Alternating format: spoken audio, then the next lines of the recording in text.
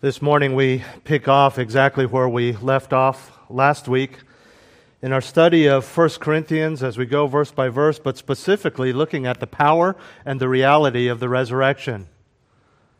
We saw last week that one small misconception can lead you to a life that is horrendous, a life that is doomed. Much like in Yokoi's cave, a man lived for 30 years thinking World War II was still going on, afraid to surrender, afraid to be caught, and yet he could have been living a life of freedom, a life in Japan where he could have been enjoying hot food and a warm bed. And in the same way, one small misconception that we have seen with the Corinthians ruins their lives in a way that they may not even be aware of, which is why Paul connects it to the resurrection of Jesus Christ. We find ourselves in 1 Corinthians chapter 15, verses 12 through 19. 1 Corinthians 15, verses 12 through 19. Follow along as I read.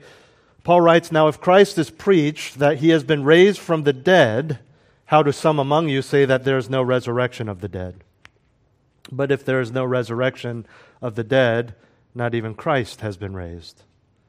And if Christ has not been raised, then our preaching is vain, your faith also is vain.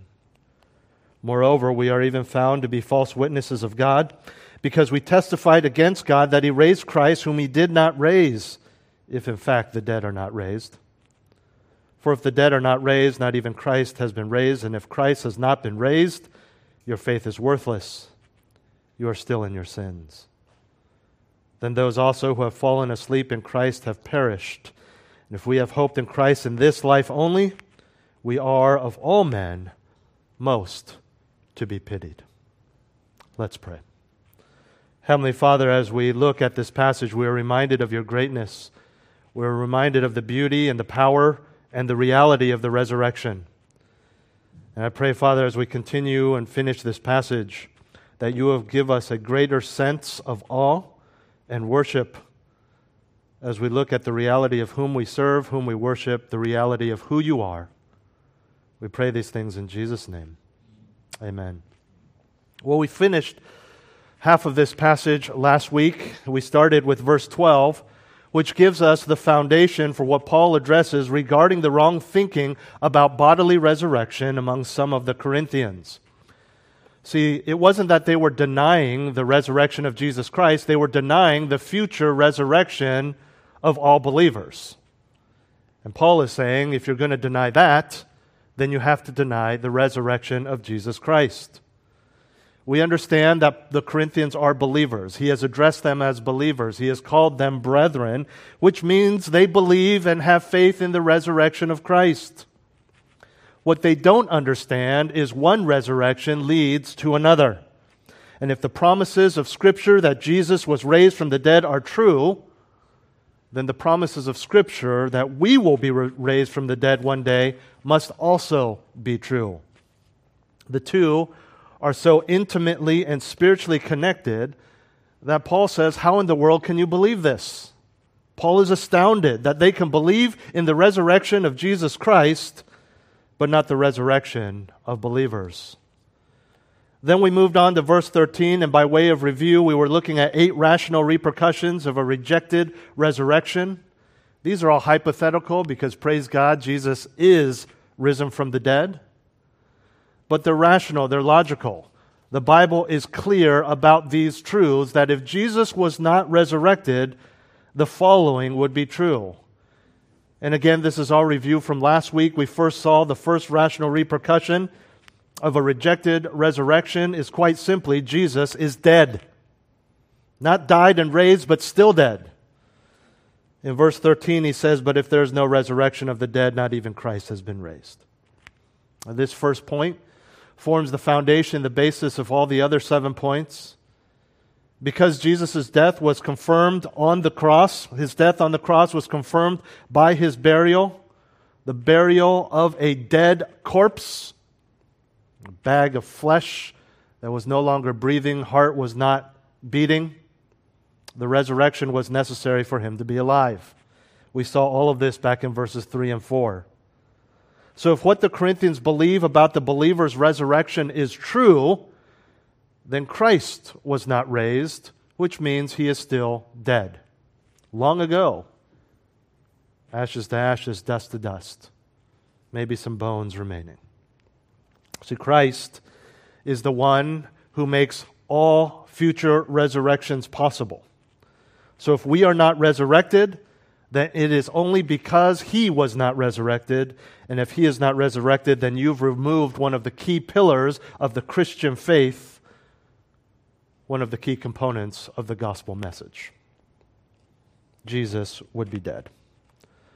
Secondly, we saw that preaching is baseless. In the first part of verse 14, he says, "And if Christ has not been raised, then our preaching is vain."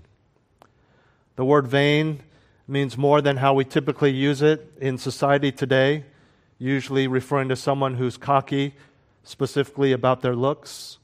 But vain actually means empty, void, without basis, fruitless.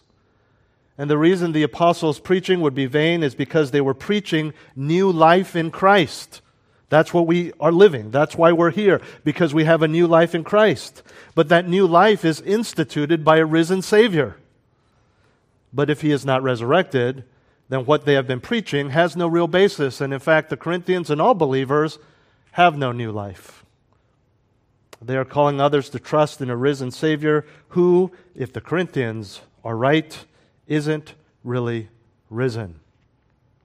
And that led us to our third point: faith is worthless. He said, not only our preaching, but in the end of verse 14, your faith also is vain, empty, fruitless, baseless. Again, this is logical. If the preaching has no substance, then neither does the faith placed in the message of that preaching. Both are empty and worthless. Everything that was based on faith in Christ was a sham. From Sunday services to personal prayer to repentance and obedience. All a lie. Worthless. Maybe it made you feel good. Maybe it made you a better person, gained some respect by these other foolish, deceived Christians, but really there's nothing there. It's no different than someone worshiping Buddha or any other dead individual, not to mention idols that were never alive in the first place. Worshiping someone, something that no longer exists. Faith would be worthless. Last week, number 4, we saw preachers are liars. He says in verse 15, moreover, we are even found to be false witnesses of God. This would refer to all preachers, but specifically in that context, of course, speaking of Paul and the other apostles. Not only is preaching baseless and vain, having no eternal impact or even, frankly, temporal impact in this life, Paul goes a step further and says it's a lie. Because they have claimed something happened that didn't actually happen. Son, did you take out the trash? Yes, I did. Trash is right there at my feet. It's a lie. Even lies that seem to make the individual look good, because in our understanding of the gospel, the resurrection would make God look good and powerful, but it's still a lie. Oh yeah, that guy, he scored 10 goals today. He was great. Your son was great, just trying to make me feel good about my son, but you're lying. I see what you're trying to do, but it's a lie. It's still a lie. And what's more, when we're talking about the gospel, the apostles of Jesus Christ have actually misrepresented God in the name of God, and here's the worst part, while claiming to speak the word of God. And so they have lied. We get to our fifth point, which is our first for this morning. That was our review. Now our fifth rational repercussion of a rejected resurrection. God is slandered. God is slandered. He goes on and explains why it would be lying in verse 15, and he says, because we testified against God that he raised Christ, whom he did not raise, if in fact the dead are not raised.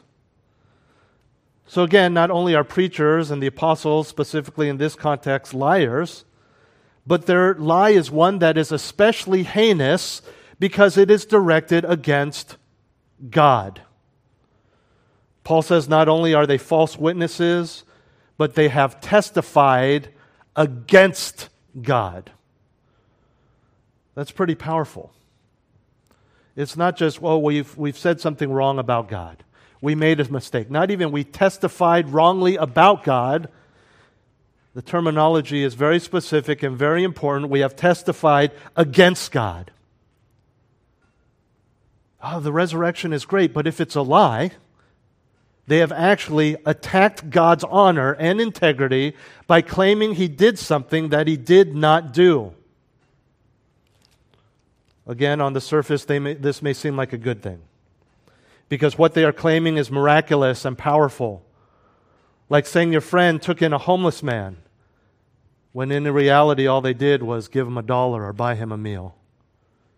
The bottom line is a lie, is a lie, is a lie. And at the same time, the reason Paul says this is worse is because you are taking God's plan of salvation and saying that He did something that you need to believe for salvation, when in fact that's all just a fairy tale. To tell people, in order to have a right relationship with God, you need to believe in the resurrection, but the resurrection didn't even happen. Never happened, if the Corinthians are right. It's like saying, Jesus died for your sins. Jesus died for your sins. And Jesus walks by. That guy? Don't you remember? Pilate let him free. He was never crucified. So who paid for my sins? None of it makes sense. It all falls apart. You're slandering God by adding to His message. This isn't a case of making someone look good. This is slander. This is a false accusation. This is an attack. And if the apostles are willing to go that far, what else is a lie? We can't trust them. We can't believe anything they've said or written. The early church, and down through the ages, all the way to our church here in 2022, is based on nothing. A fabrication. You turn this around and you see that since the resurrection of Christ is historical fact, and the Corinthians are believing something that actually goes against the true witness of the apostles. The witness being that Jesus is alive. But why stop there? If the apostles are liars, then so are the eyewitnesses. So is the entirety of the Old Testament that prophesied the resurrection. And so is Jesus Himself.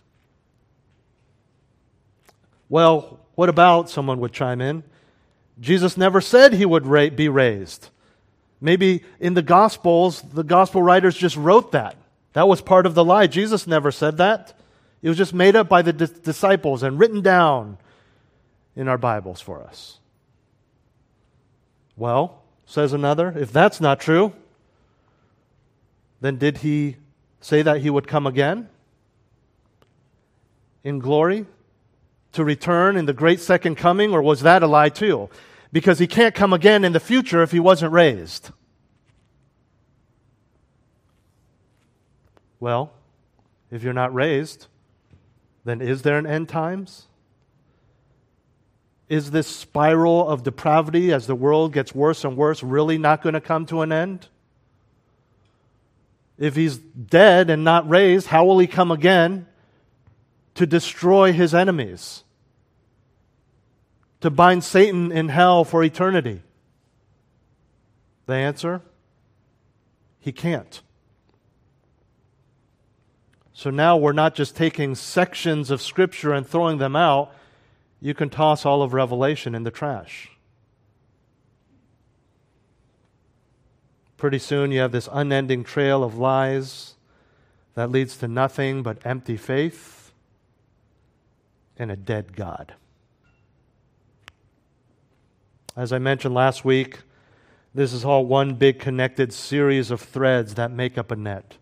And when that net is suspended on a playground for children to play on, you cannot climb on one section without affecting every other section. No matter how far on one end you are, you will move the other end.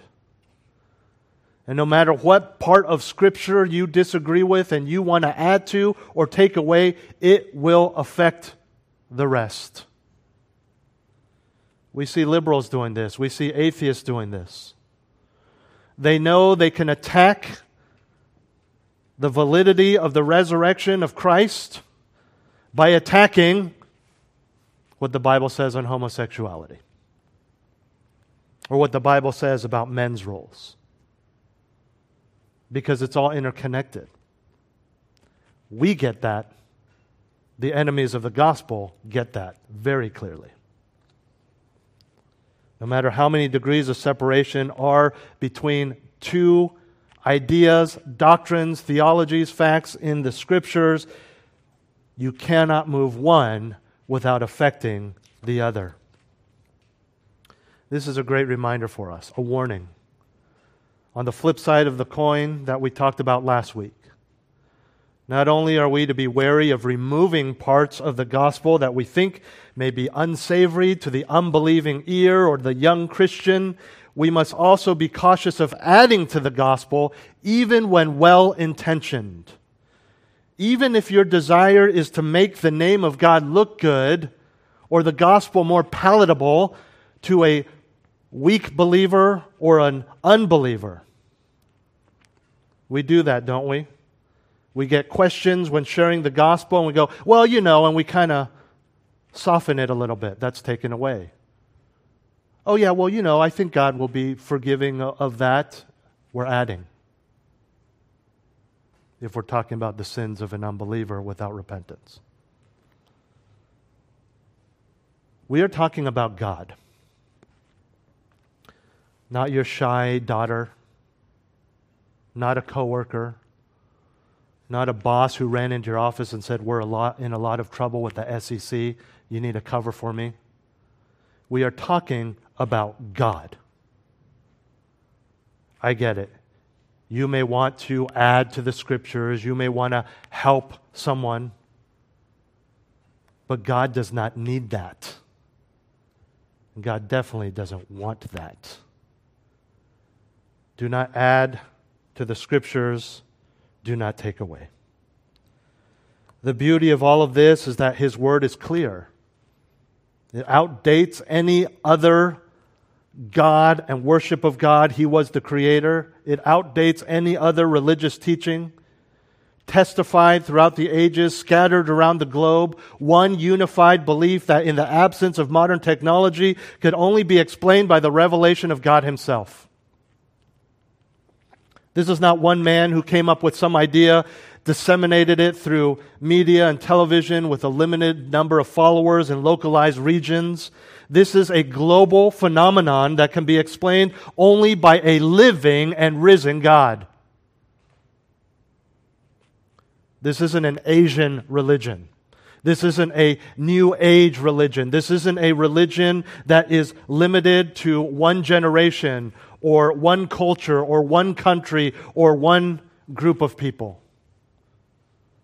God is everywhere. The Old and the New Testaments testify to this. And the reality is that Jesus is Lord and the Lord is risen. So in preaching the gospel, God is not slandered. He is glorified.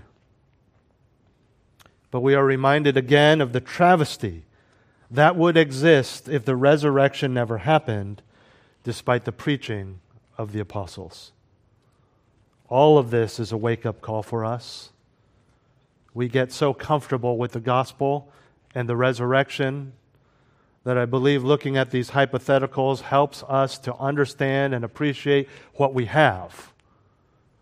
Isn't there a saying like that? You don't truly appreciate what you have until it is taken away.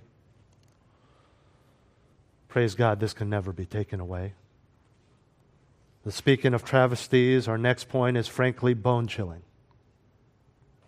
Look at verses 16 and 17. For if the dead are not raised, not even Christ has been raised. And if Christ has not been raised, your faith is worthless. You are still in your sins. We are so comfortable with the fact that we are no longer enslaved to sin that I think we have forgotten the theological reality of that. We lose sight of who we once were and where we were destined to be for eternity. Without the resurrection, we would still be in our sins. Repercussion number 6, sin is still master. Sin would be your Lord, not Jesus. In verse 16, Paul reiterates the theme, the central issue he is addressing.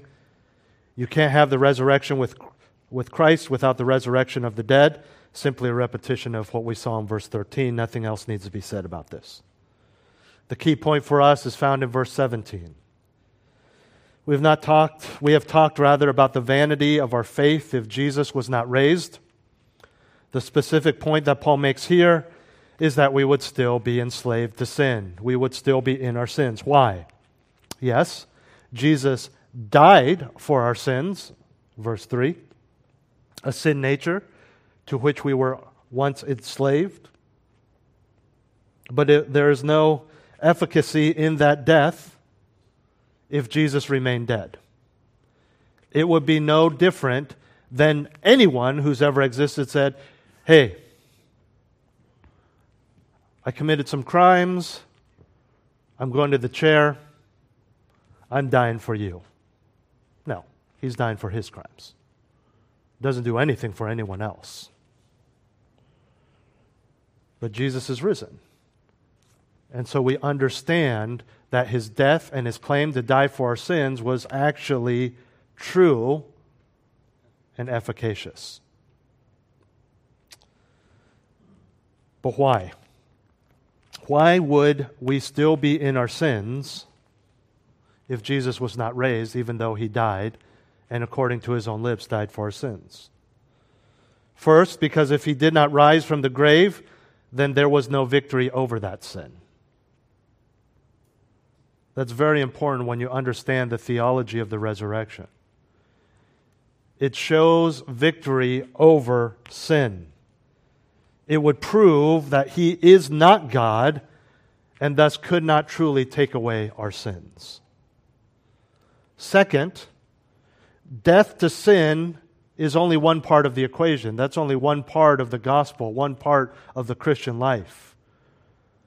The second one is newness of life, which is in association with the resurrection. That's why the symbolism in baptism of someone going into the water and then coming back out in newness of life. That's why when we take communion, we read the whole passage, and we don't just talk about what he ate and drank and said, but he also said, I will not do this again with you until we are in the kingdom. That's a paraphrase, very loose paraphrase. Because communion is not just looking back that he died, but looking forward to the promise. There is no promise without the resurrection. Turn with me to Romans chapter 6. Romans chapter 6, verses 4 through 11. And in this 6th chapter of Romans, verses 4 through 11, we will see in more detail what this means, the newness of life, the significance of the resurrection, and not just his death. Romans 6, starting in verse 4. Therefore, we have been buried with him through baptism into death, so that as Christ was raised from the dead through the glory of the Father, so we too might walk in newness of life.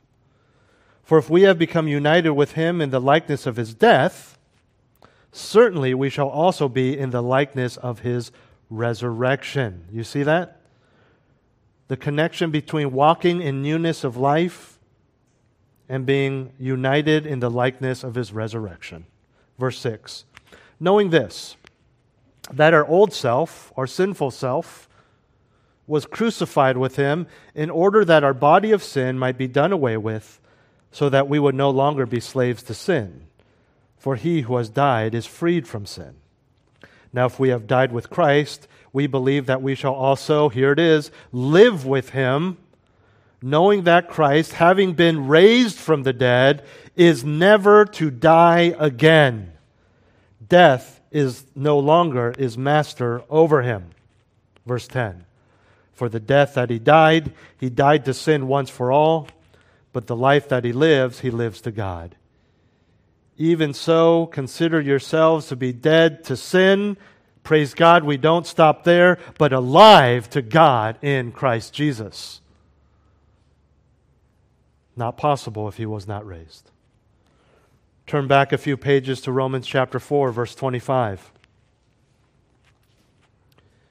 You understand the concept of justification by faith. The basic idea being declared right or righteous in the eyes of God. If you're a believer here this morning, that happened at the moment of salvation. It is instantaneous. It is a one-time event, not a process like sanctification. It is key to our understanding of salvation. You must be justified. That is part of salvation. That is salvation. And Romans 4:25 says, He who was delivered over because of our transgressions and was raised because of our justification. In the Greek, you could easily say, and was raised for our justification. Justification is connected to resurrection. What's more, keep your finger in Romans, in our ongoing guilt before God because of our post-conversion sin, we are no longer enslaved to sin, which means we don't live in sin. We aren't living in a life where it is impossible to glorify God, where we have to sin. We have no choice but to sin.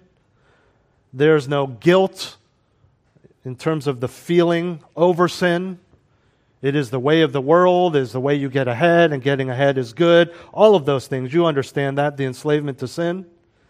But after salvation, we are no longer enslaved to sin, but we do still sin. We are freed from the mastery of sin, but we still do sin. And until, frankly, believers, you admit that you enjoy your sin, you're not going to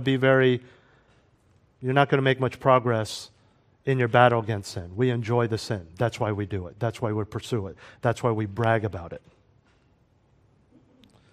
But in this sin, we still have that not eternal but objective guilt before God. We have done something wrong before God. So what happens with those sins? If his death and resurrection are connected and united with the old man, the old self, what about now? Well, Romans 8:33 and 34 gives us the answer to that. Jesus' resurrection allows him to be at the right hand of God. And what is he doing there? Well, one of the things we know he's doing is interceding for us. Romans 8:33 and 34. Who will bring a charge against God's elect? Those are believers. God is the one who justifies. Who is the one who condemns? Christ Jesus is he who died, yes, rather who was raised, who is at the right hand of God, who also intercedes for us. We have an advocate in heaven.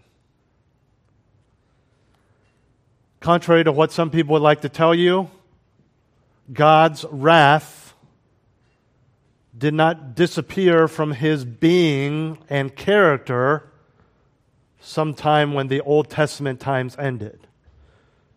God is still a God of wrath. God is still a God of judgment. It's not just in the Old Testament that we read of God's wrath and the horrifying things that he did to women and children and men and pregnant women. But we read that he is coming again one day to do the same, with a robe dipped in blood, the blood of his enemies. And every time we sin, it deserves that wrath. And Jesus, who was raised from the dead, sits at the right hand of the throne of God the Father and says, yes, Yes, when he got angry at his wife, he deserves your wrath. Yes, when he laid on that horn in anger, he deserves your wrath. Yes, when he did a double take at that girl walking by in the short skirt, he deserves your wrath. But here are my scars, and here I am, because, Father, I took your wrath for them. Could not happen if he was not raised from the dead. That throne that he rightfully was in from eternity past would be empty. And this is why Paul uses the word worthless to describe our faith in this hypothetical scenario. It's a stronger word than vain. It means useless and empty. The emphasis here is aimlessness, or leading to no object or end. Sin would be your master. It's all worthless. There is no end. There is no goal. There is no forgiveness. There is no freedom from sin. In other words, without the truth of the resurrection, our faith would get us nothing except a surprise ending at the end of our lives when we are declared guilty and condemned and sent to hell, even in our faith in Christ. No forgiveness, no pardon for sins, no atoning work, no eternal life. Imagine. Hopefully all of you would need to imagine this. This has never happened to anyone. Imagine being so in debt to a loan shark that there's a bounty on your head. You're as good as dead. If you're seen anywhere in public, someone's going to come, kill you, break your legs, whatever. You lose your job because you're afraid to call in, you're afraid to show up, you can't see your family, you're living like a vagabond and hiding in some hole somewhere. Then someone gives you a call on your burner phone. It's your friend. He said, I paid off your debt. I found the guy, I paid with interest, you're free. Come back. See your wife, hug your kids. For the first time in months, you feel like the sun on your face. You feel the sun on your face. You're breathing fresh air. You're running somewhere where you can eat something that's not cold and out of a can. Not 1 minute passes before you're cracked over the head with a pipe and thrown into a van, leading to your death. I thought my debt was paid. Nope. He paid all right. But the bills were counterfeit. And now he's nowhere to be found. You're still liable. There's no way you can pay. You're dead. And that's exactly what Paul is saying. If Christ's resurrection was in fact counterfeit, then you're dead of sin, not to a loan shark, but someone much worse if you face his wrath. A God of anger, a God of wrath, the creator of the universe. The resurrection was counterfeit. You are still in the crosshairs of God's anger and wrath. Which is, in some ways, I believe, would be worse than the unbeliever, because all hope is lost. Living a time thinking I'm free and I'm in God's good graces, only to find out that you are still in the crosshairs of His anger and wrath, which means, in reality, our debt was paid, and we're in His crosshairs all right, but now in the crosshairs of God's grace and blessing and wonderful promises.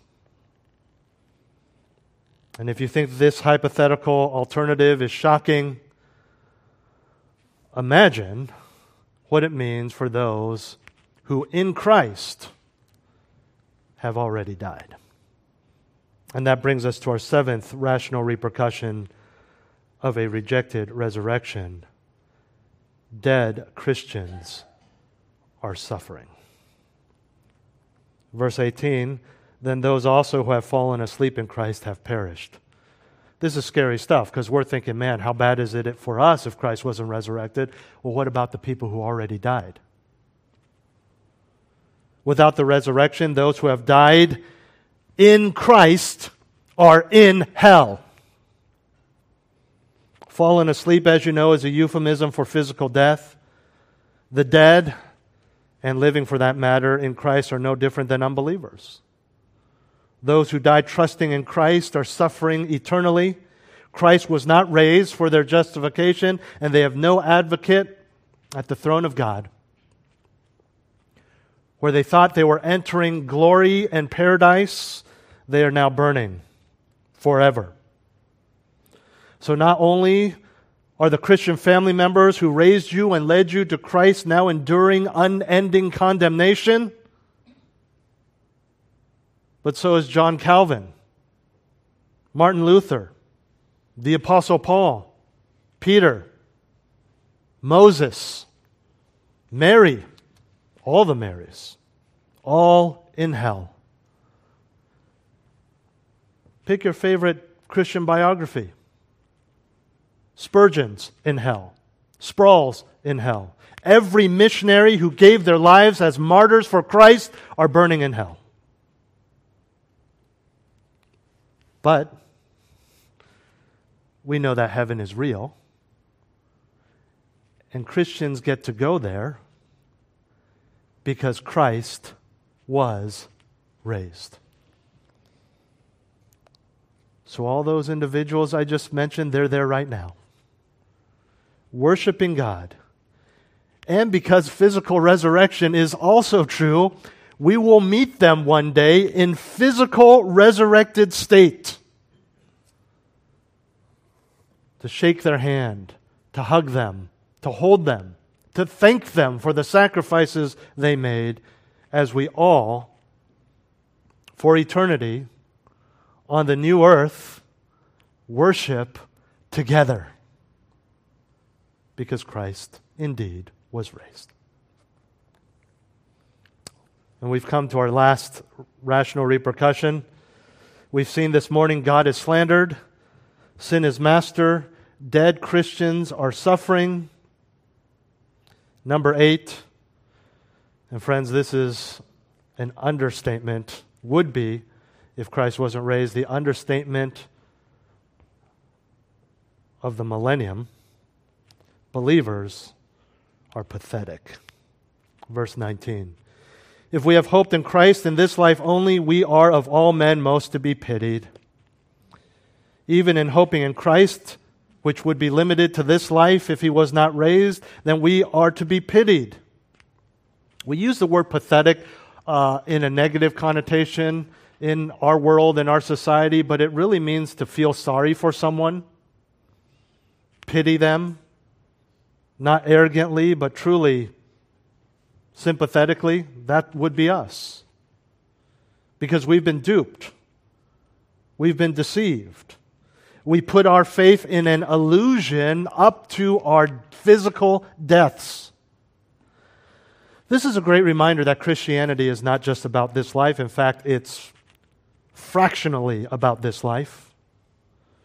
This life is merely a drop in the bucket compared to the reality of what we have in Christ, which is never ending. Which, to be honest, you wouldn't understand that by looking at Christians these days. We live all out for today rather than the future, despite what the Scriptures tell us to do. For the unbeliever, that drop in the bucket is crucial for that eternity, because it is only in this life that they have the opportunity to come to Christ. Once they're dead, there's no second chances. But more to the point, if Christ is not risen, then there's no hope for the future for anyone. Think about all that we have put our trust in, everything we have given up for the sake of eternity, for the sake of Christ. We have given up the pursuit of wealth and riches in this life for eternal reward. We have suffered shame or are willing to suffer shame for His name's sake, all for naught. Martyrs who died for the glory of their Savior, to be with Him in that moment as their bodies are burnt to death because they would not deny the name of Jesus Christ, not really saved. We have given up the pleasures of the world, sinful pleasures, for the sake of eternal joy and the joy of obedience, only to realize that we have given up both. The expectation of His return, in which all wrongs will be made right, is nothing but a dream because the dead don't come back.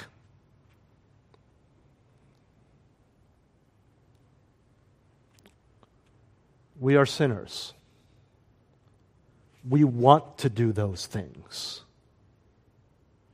We want to spend less time with family so we can have fun and relax and have me time. We want to keep all our money and not give to the poor, give to the church, give to missionaries.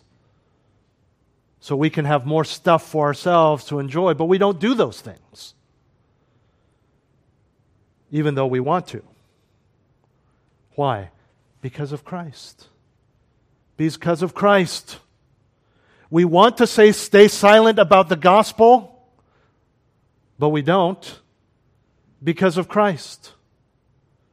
And when that individual mocks us, we say even more, even though we want to run away. Why? Because of Christ. And if Christ is dead, we are pathetic. We have suffered. We have spoken up. We have donated. We have sacrificed. For what? Pathetic. Sad. And he says, not just we are to be pitied, we are most to be pitied, to be exact. I would argue that he is saying most means most. Even more than those following false religions. Because frankly, if Christ was not raised, we're following a false religion too. But at least other religions know their leader is dead.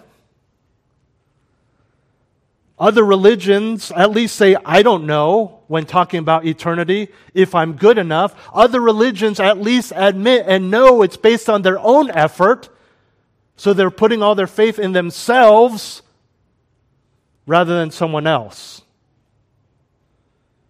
So you see why I'm saying that if there's no resurrection, we would be most to be pitted even over the members of cults.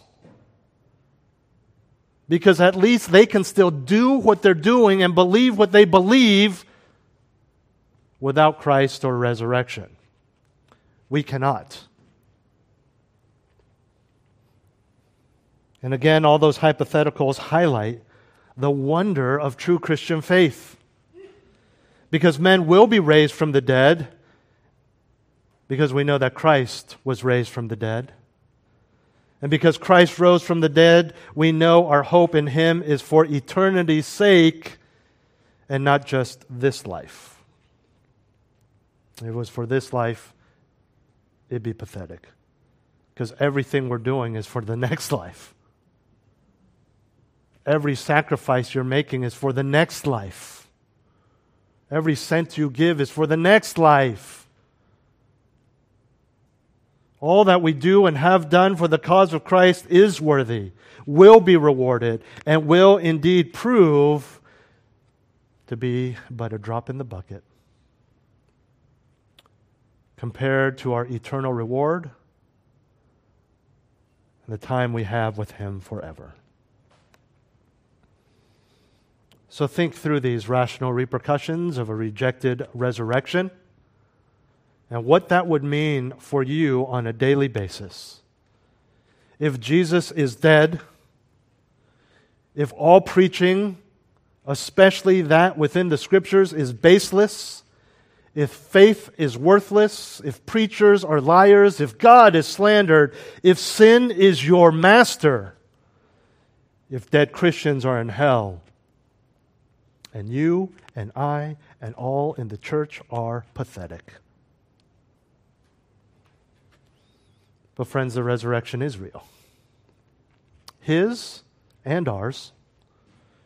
We cannot take the real and redemptive payment for our sins lightly. Our sins have been atoned for.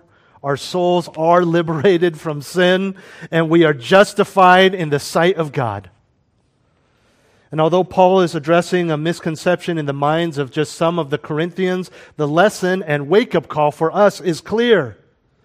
Because sometimes we need to be reminded of what life would be like if we didn't have what we have graciously been given.